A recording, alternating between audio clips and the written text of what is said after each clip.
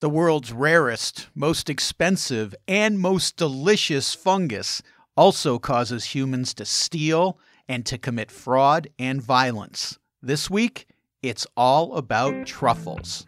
Traveling the world to bring you delicious dishes, tasty beverages, and interesting experiences. This is the Destination Eat Drink podcast on the Radio Misfits Podcast Network. I'm Brent Peterson, host of Destination Eat Drink, the travel podcast for foodies. Welcome. If you've listened to the podcast before, you might know that I'm obsessed with truffles. I love them so much that my first novel in 2015 was called Truffle Hunt, exploring all kinds of aspects of the truffle culture in Croatia. It also explores truffle fraud, and so I was extremely excited when I learned about this new book called Truffle Underground by Ryan Jacobs. I got in touch with Ryan, and he agreed to talk to me on the podcast. We'll talk about everything from how truffles are harvested to some of the fraud that's perpetrated in the truffle industry. But first, I need to give you a little warning. At about 19 minutes into the podcast, there is a trigger warning. There is talk about violence towards animals. And I think it's important to talk about this because it is a part of the truffle industry, although a sad and unfortunate one. But I want to warn you that that is part of this. So about 19 minutes in, if that's something that's going to trigger you, you might want to forward through for the next 4 or 5 minutes. Okay, let's talk truffles with Ryan Jacobs. Destination Eat Drink. Ryan Jacobs is an investigative reporter who has covered diamond heists and international crime for The Atlantic, Mother Jones, and Pacific Standard. His new book is called The Truffle Underground, a tale of mystery, mayhem, and manipulation in the shadowy market of the world's most expensive fungus. Ryan, welcome to Destination Eat Drink. Thank you so much for having me, man. Let's first talk about what truffles are, because I'm a truffle guy, and when I get excited and start talking about truffles, I often dive right in, forgetting that most people, when you say the word truffle, they think of those little chocolates they get on Valentine's Day. So define what we're talking about here. Yeah, we're talking about an edible fungus. It grows in symbiosis with the roots of oak trees, hazelnut trees, a few other different species of trees, but it grows underground. And it is a hypogynous fungi, meaning that it's below ground, and it's a mycorrhizal fungi, meaning it grows in in symbiosis with the roots of trees. But it's one of sort of the finest, scarcest, and most prized ingredients in fine dining. You need a dog in order to find them. Cultivation is not really fully possible at a commercial scale. There are a good number of truffles that are now cultivated, but that's mostly the black winter truffle, which is the one that grows in France. But they have not figured out how to grow the white Italian truffle, or the Alba truffle, which is commonly known as. There's just they don't understand the mechanics by which it grows, and they can't reproduce them. This is an important point because black truffles, the so-called Perigord truffle, the Burgundy truffle, the black truffle, these can be commercially made. And they're being done in the United States, even in Northern California and Oregon, in Eastern Tennessee. But this white truffle, this one is the most valuable truffle because it has to be foraged. Right. Yeah, there's no other way to, you can't grow a white truffle. It's just impossible. And one of the scientists that I spoke to for the book said, even if someone was to discover the sort of secret of cultivating the white truffle, it would probably take quite a while for that to sort of pass into the public space. Scientists even in the truffle industry are very secretive about what they're working on.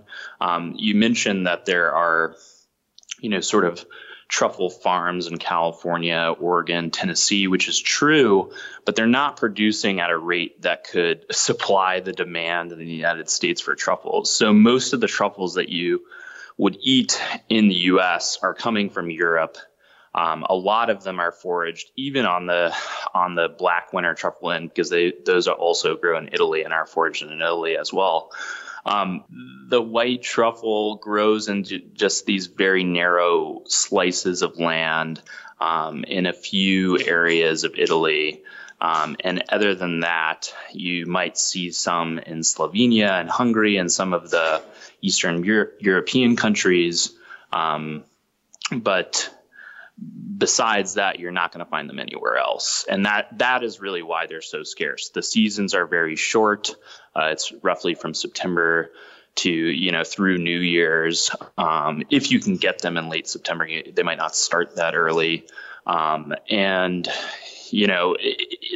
The supply of them has been dwindling probably over the last decade surprisingly, because of climate change.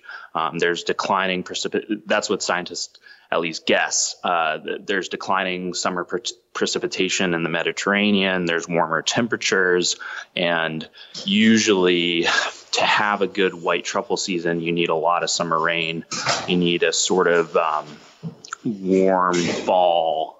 And that has sort of made them even rarer than they already were. And black truffles, they've seen them start to migrate northward because of the climate change. I'm sure at some point white truffles will probably make this northern migration. But another thing that adds to the scarcity of truffles is human encroachment on their habitat. In other words, we're building houses and buildings and things like this that used to be forested in Italy and in France and in places where there are truffles. Yeah. And this is leading to what you pointed out, Ryan, which is the scarcity of truffles, which drives up the price. So let's talk about the price, because with any fraud, there has to be a monetary aspect to it. And with truffles, they're so expensive that it makes it ripe for fraud, I think. So what price range are we talking about when we talk about white truffles? So when you talk about a white truffle, you're talking about 7,000 euros per kilo. Depending on the season. Now, the prices fluctuate kind of wildly depending on how well hunters in Italy do that season. But sort of typical standard average price in sort of the commercial market is like if someone brings you a kilo of good white truffles, you're going to pay about 6,000 euros. And then so at the restaurant level as a consumer, you might only have like an ounce or a little bit more than that, an ounce and a half, and they might charge you, 200 extra bucks for that truffle service at a Michelin star restaurant in Manhattan or in Los Angeles or San Francisco or wherever it might be. So it's extremely expensive at the high end. And then the black truffles are also really expensive, actually, because like I said, they can cultivate them, just not at a scale that can keep up with the demand. But you might, on the commercial market, you're talking about maybe €1,000 per kilo. And you're talking about kind of similar prices at the table level, maybe $100 for a few shavings on your eggs or your foie gras or whatever it might be. So this is not an everyday thing for people to enjoy, which is why when people hear these prices, they kind of choke a little bit and go, "Oh my God, how could anyone do this?" But we're talking about high-end, like you said, high-end Michelin-rated restaurants. Unless, of course, you happen to be in a place like Alba or you happen to be in the Istrian Peninsula of Croatia or Slovenia, where these truffles are common. And my finding was when we were in Croatia, even when we were in Italy, prices are relatively reasonable when you compare to those Michelin star prices that you might see in the United States. Yeah. Well, it's just closer at hand. At some of the spots that you might go to as a tourist, you might see a higher price. But yeah, certainly in certain areas of Italy, mainly I would say Piemonte, which is the region where Alba, this sort of famous truffle city, is, and Asti, which is a village that's not too far, or actually it's a small city, not too far from Alba. You can go into a restaurant and probably get a reasonable price. But that's true of wine as well. Sure. Like you go to a restaurant in the States and you might pay like, what is it? $17 for a glass of wine. You might pay $100 for a bottle of wine at the table. Whereas in Italy, because they have so much fine wine there, you're going to pay like $15 for a good bottle of wine. So I think it's similar kind of in that way, that they're sort of prized regional goods are sort of priced in a more approachable way than they are when they reach the States. And part of the price differential is built into the system because you have so many different layers between the time that a hunter finds a truffle in the forest and it actually arrives on your table in New York or Miami or wherever it might be. The hunter has to go to a middleman, and the middleman takes his truffle, and the middleman might go to a company, and the company might take it to a distributor, and this distributor has to place it at a restaurant, and then the restaurant has to then buy that truffle and actually serve it to you, make sure it's stored fresh. They're extremely perishable. You only have about like 10 really good days on a fresh truffle, which makes it a sort of nightmare when it comes to the supply chain. But that's why, part of the reason why it's so much more expensive in the U.S. We talked about the price of truffles. And when you're talking about foraging out in the forest, the cost to the forager is rather low. He has to have, or she, I know female truffle hunters too, they have to have a dog that's trained. It could take up to 2 years to train that dog. And truffle dogs are very valuable to the forager. But that's really their only cost. The gasoline to drive out there or whatever, and the time that they spend in the forest. But there's not a high level of cost to get yourself involved in the truffle trade. So when you're talking about 7,000 euros per kilo compared to a low cost of entry, this creates a huge incentive for fraud. Talk about some of the fraud that you discuss in your book when it comes to truffles. So the main frauds, there's sort of like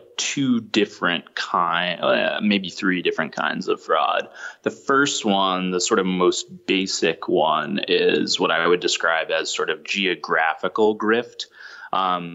So you might have a white truffle that's fresh and good and harvested in Slovenia, but it will be purchased by either a company in Italy or a middleman in Italy, brought into the city of Alba or Asti, and then sold as an Italian truffle. Now, this sort of really upsets the local Italian truffle hunters who spend a lot of time training their dogs, a lot of time learning the sort of local landscapes and forests that they hunt these things in. And it also upsets the chefs who kind of really pride themselves on the terroir of a white truffle that's found in a particular valley near Alba.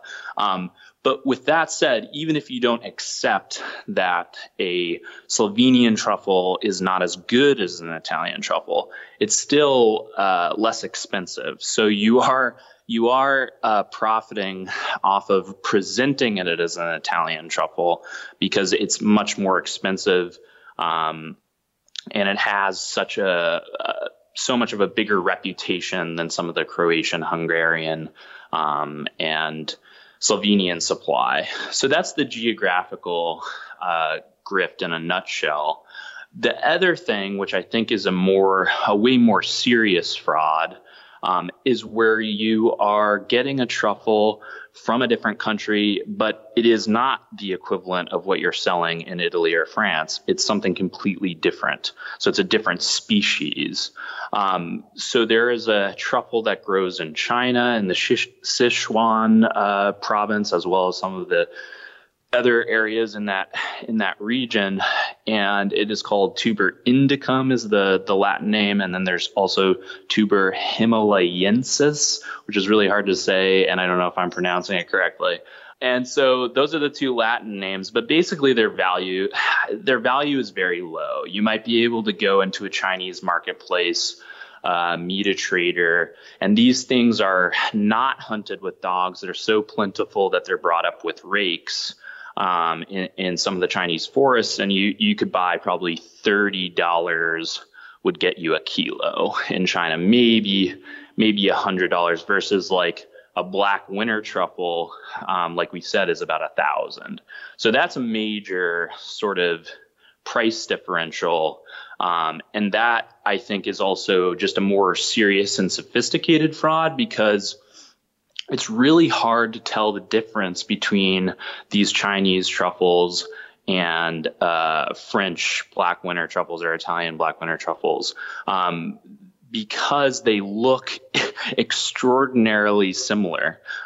Even a scientist that I spoke to in France, he's been working with truffles for most of his adult life, was like, I still sometimes under the microscope, I can't really tell the difference. And that's what they say. You need a microscope to tell the difference. So how can a chef in a kitchen be expected to say, oh, this is a Chinese truffle, this is an Italian truffle? Right. They have no idea. They really don't. And that's why I think a lot of chefs, especially at the upper echelons of fine dining, really take the sourcing of their truffles very seriously, because they know that there are frauds out there. They know that people are trying to pass off fresh truffles which are not fresh, or truffles that weigh a little more and maybe still have some mud on them. And then also this species fraud that we're discussing, which you either need a microscope or even a genetic analysis to be able to tell whether what you're buying is what it actually is. So the chefs that I talk to, one of them is a guy by the name of Ken Frank, who works at La Toque in Napa, Michelin star restaurant that does great truffle service. And he's been working with truffles probably longer than any other American trained chef. He's been working with them since the 1970s. And he says, I don't buy truffles from people that I don't know. I don't buy truffles from people who are not my friends. He basically has a very sort of secretive source. He wouldn't tell me who it was, but he, knows him very well, that their families know each other, their wives know each other, they hang out. It's someone who he places a great amount of trust in to provide him the freshest and most sort of authentic truffles that he can get his hands on. When I talk to restaurateurs in Italy and in France, what they say is, hey, if some guy shows up at my back door with a sack full of truffles, I have no idea. That's why they want to make sure exactly what you said, Ryan, which is you've got to make sure that you trust the source where you're getting those truffles. The other thing that's interesting is, you talked about the guy in La Toque saying that he has a secret supplier. The other thing is the foragers themselves who go out into the woods. They also are extremely secretive about their locations where they do their truffle hunting. They won't tell their friends. A lot of times they won't even tell their family, and that's why they go out in the middle of the night or very early in the morning to do their truffle hunting, and they're very protective of their spots. Right. This can lead to some unfortunate circumstances. And for me, one of the most heartbreaking things, in your book you talk about it, is this new trend of now poisoning dogs, truffle hunting dogs out in the forest. Can you talk about that a little bit? Yeah. So like I said, the seasons are really short, especially for white truffles in northern Italy. And so the competition is fierce. There's territorial competition between hunters in the same area. There's territorial competition between hunters in different regions. So people don't like it when you sort of infiltrate their area. It's very provincial. They're very protective. Most hunters hunt alone, like you said, at either dusk or dawn. And it's because they don't want people knowing which parts of the forest are sort of honeypots for these truffles. You might have an area that you found or your grandfather had shown you when you were a kid, and you've been going out there ever since. And it's just been really bountiful for you, and you don't want someone else having that opportunity. So, but what leads to what I mean is that leads to this competition and sabotage that we've been talking about. So you'll have a hunter that goes out to a new area of the forest. He maybe has never been there. People recognize that there's a new car there parked in the dirt tracks in the woods that they've never seen before. They don't know who it is. They might slash your tires. They might dent your door. They might shatter your windows. There are stories of cars being burned while truffle hunters are out in the forest. You come back to an incinerated car over these kind of territorialism fights. And then the sort of bleakest and saddest form of sabotage is a dog is a really valuable tool for a truffle hunter. You might invest several $1,000s in getting a Lagotto Romagnolo, which is the particular Italian water breed that is best for hunting white truffles. And they're incredibly cute as well. We should point that out. Yeah, they are very cute. And you might also spend a ton of time and resources trying to train them how to find truffles, because they're not sort of natural truffle finders like pigs are, and pigs have been phased out. People always mention pigs, so I'll just get this out of the way. Pigs have been phased out because pigs love to eat truffles, and there was essentially like hunters like wrestling with their pigs to get like truffles out of their mouths, where dogs just sort of let them go. So you put a lot of time into this animal. You have a really special relationship with it. It's someone you work with. It's sort of like a working dog. And I think that's when the sort of closest relationships between humans and canines develop, is when you're really working with this creature all day or for several hours in the forest for several months. It's not just a house dog. This is really like a working dog. And it's really special to your family. It's really special to your ability to get the number of truffles that you're getting. So what people do is, one, they steal dogs. If you have a really good truffle dog and someone sort of spots you on the mountain with someone who is, or a creature who is exceptional at finding truffles, if they notice that you're getting way more maybe that day than someone else, they might track you down. They might see where you're living. They might surveil you for a while. And then all of a sudden your truffle dog will be missing, and it will maybe be smuggled out of the area. The authorities don't really know where these truffle dogs are going. We assume that they're being used by either other truffle hunters in other areas, or even smuggled to other countries. But it's a sort of form of sabotage, but they can make a profit off of it. And then the other people poison the truffle dogs. They will leave basically booby traps out in the forest. It started sort of with the sponge, which if a dog eats a shrunken down sponge, they'll have the sort of sensation of fullness and they won't eat and they might die by starvation.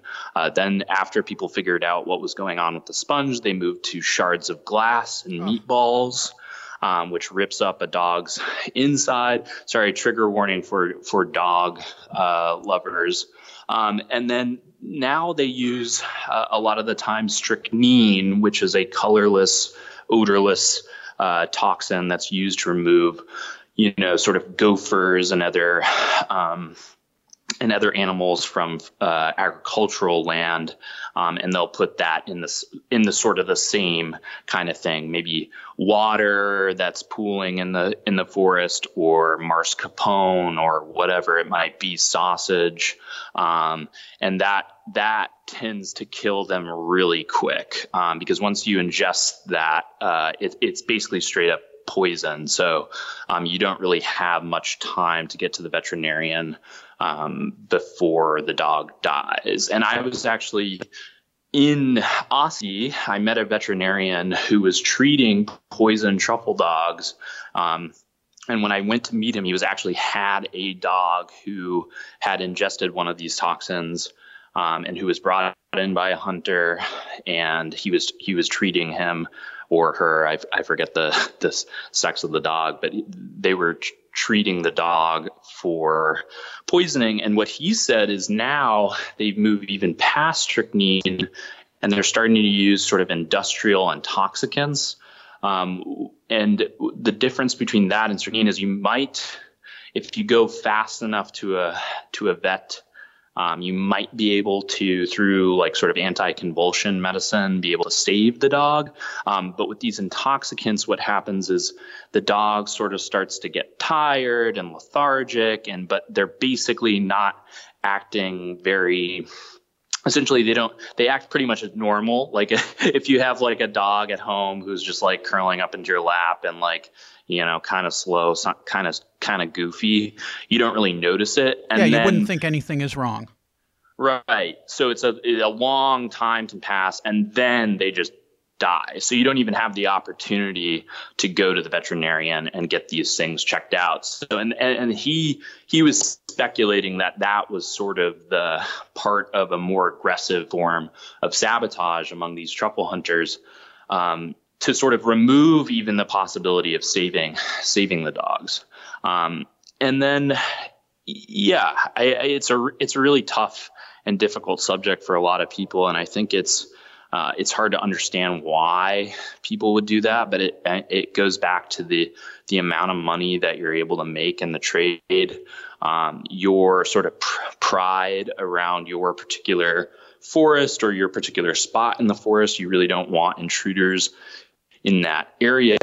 But I asked the vet when I was done talking to him, I said, well, would you like to see a bunch of reforms and accountability and, new regulations around this? And he was like, yeah, I would love to see dogs not dying for truffles.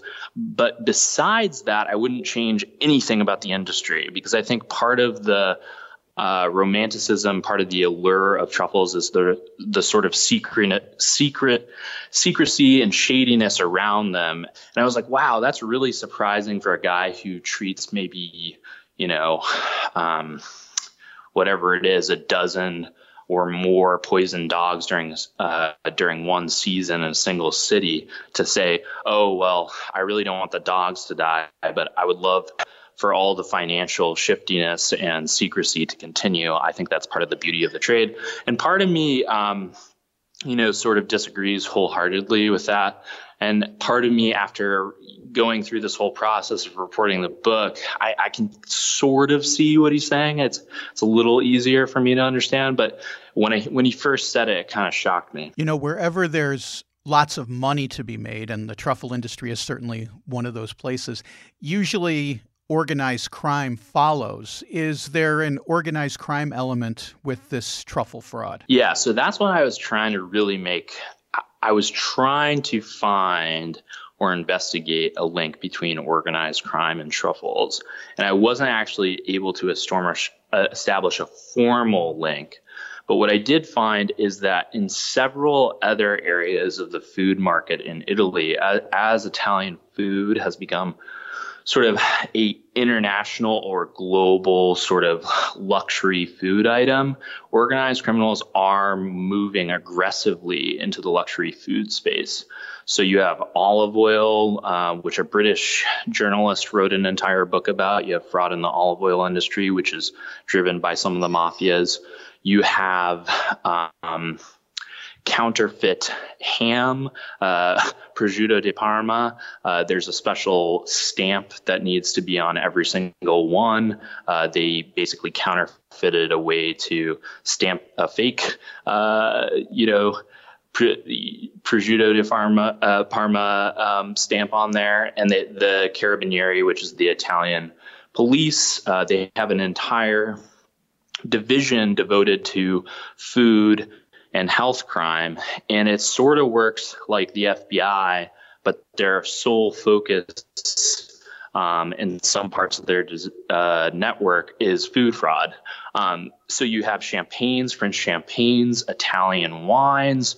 All of this stuff has fallen into the hands of organized criminals, and they have established connections between a lot of those goods and the Camorra Mafia, even the Cosa Nostra in Sicily, the 'Ndrangheta, who is now becoming more of a powerhouse.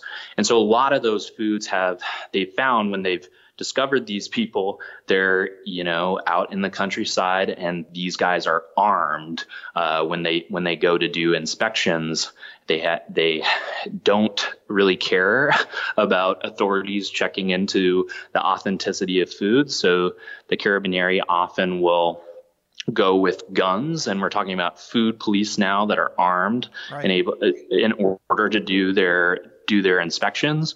And so my interest there was, well, with all these other items, olive oil, prosciutto, wine, champagne, you have these really strict sort of authenticity systems in both France and Italy, which you have to kind of meet, and there's like organizations which regulate those trades.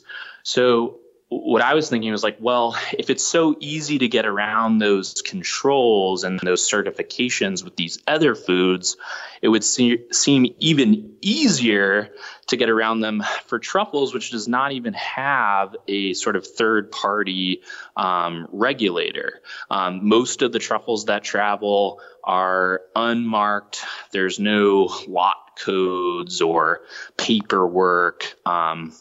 You're talking about a guy and a dog getting a truffle, walking to a market, selling it to someone else in all cash, that being driven somewhere else. There's no sort of there's no checks and balances. So I thought maybe, okay, well, that's an opportunity for organized crime, certainly. But I wasn't able to establish like a definitive link. But what I did find is that Interpol, which is like the international police organization, does these checks every year called Project Opson, which is, I think, food or something like that in ancient Greek or something. But basically, they were finding that more and more luxury foods had a connection to organized crime. And in one of their seizures, I think it was back in 2012 or 2013, they did seize basically, I think it was 2 tons of fake or counterfeit truffles and also caviar. So caviar is another one that sort of come under the eyes of these groups. And now some of them, like, I did find sort of syndicates, but nothing that was related formally to a mafia group. You just have these groups of guys who do this, and they organize. They're highly organized in their fraud, but it's not necessarily directly linked to a true mafia. I wrote a lengthy piece on my blog probably 2 years ago about food fraud and talked about a lot of the same things that you're talking about, which is extremely interesting. But one of the craziest stories that I stumbled upon was this story about this urban legend about calamari. And they did a story on This American Life about it. I don't know if you heard this story that there was a rumor floating around that calamari was not, in some restaurants, was not actually octopus, but was pig's anus. Yeah. I've heard that too. Apparently it's It's not true, but Yeah. it makes for a fascinating urban legend. You tell people that and they're like, oh my God. Right. Yeah, no, I didn't hear the story, but you have to be very careful about what you eat and about what you buy, because food fraud is a growing phenomenon, not just in Italy, but all over the world. So when you go to a restaurant, you got to ask questions, and you might be one of those annoying patrons that the server doesn't like, but it is really good to read the menu carefully, make sure you know exactly what you're buying. And when you're at the grocery store, it's important to look at the labels, especially with truffle products.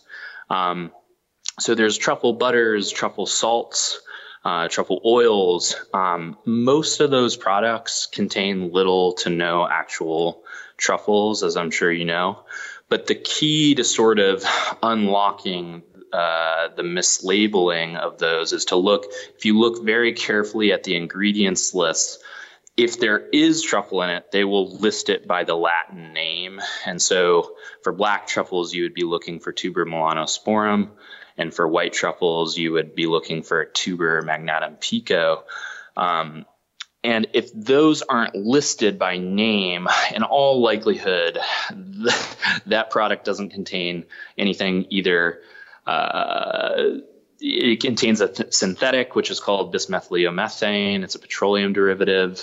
You can buy it from huge, big chemical companies like Sigma Aldrich. It's basically just, it's not really good for you, but it smells and tastes faintly of truffles. But other than that, those sorts of products are very unlikely to contain real truffles. And then if you go to like whatever it is, a TGI Fridays, I don't know where they sell truffle fries now, but pretty much truffle fries are just, they don't have, a lot of people I think they're consuming truffle product, but they're not consuming anything related to truffles. It's like, you have to be careful when you think you're consuming something, and especially if it's like more expensive at a restaurant, like even truffle fries now, it's just a way to mark up the price of regular fries. Even though it's a very non-expensive item, because these oils are, really cheap. I always say those truffle fries you're getting, the reason they smell like northern New Jersey is because that's where all the petroleum plants are, in northern New Jersey. And right, exactly. You can't have real truffles on fries for $15. Okay. It's just not, It's not going to happen. That's why whenever I order in a restaurant, if I'm getting something with truffles, they're shaving it on there. You have to see it. Otherwise, and even then, like you've pointed out here, even then, you're not 100% sure. But at least I'm not getting that truffle oil crap that I rail against. Right. You had to spend a lot of time in Italy researching your book, Ryan. I assume mostly in the Piedmonte area, one of my favorite regions of Italy. What was your experience like other than hunting down truffle fraud in Italy? That's a good question. I went to an amazing, I think it's 2 Michelin star restaurant in a very tiny city that's sort of like totally off the beaten track. It's just probably 40 minutes outside Torino. It's called Treveri. And there is this chef by the name of Gian, I think his name is Gian Pedro Vivalda. And he, in the restaurant, is called Antica Corona Reale. He is just an amazing chef. So if you have time while you're traveling in that area, even if you're not, Treveri is kind of out of the way. It's near Alba and Asti, but it's certainly not a destination that anybody knows about. There's nothing really there besides this restaurant, but it is a phenomenal experience. And I walked in with my Italian translator, and we were expecting to kind of interview the chef about something specific and violent that I can tell you about later. and he sat us down to lunch. It was a 4-course meal. We had brilliant glasses of I think it was Barolo.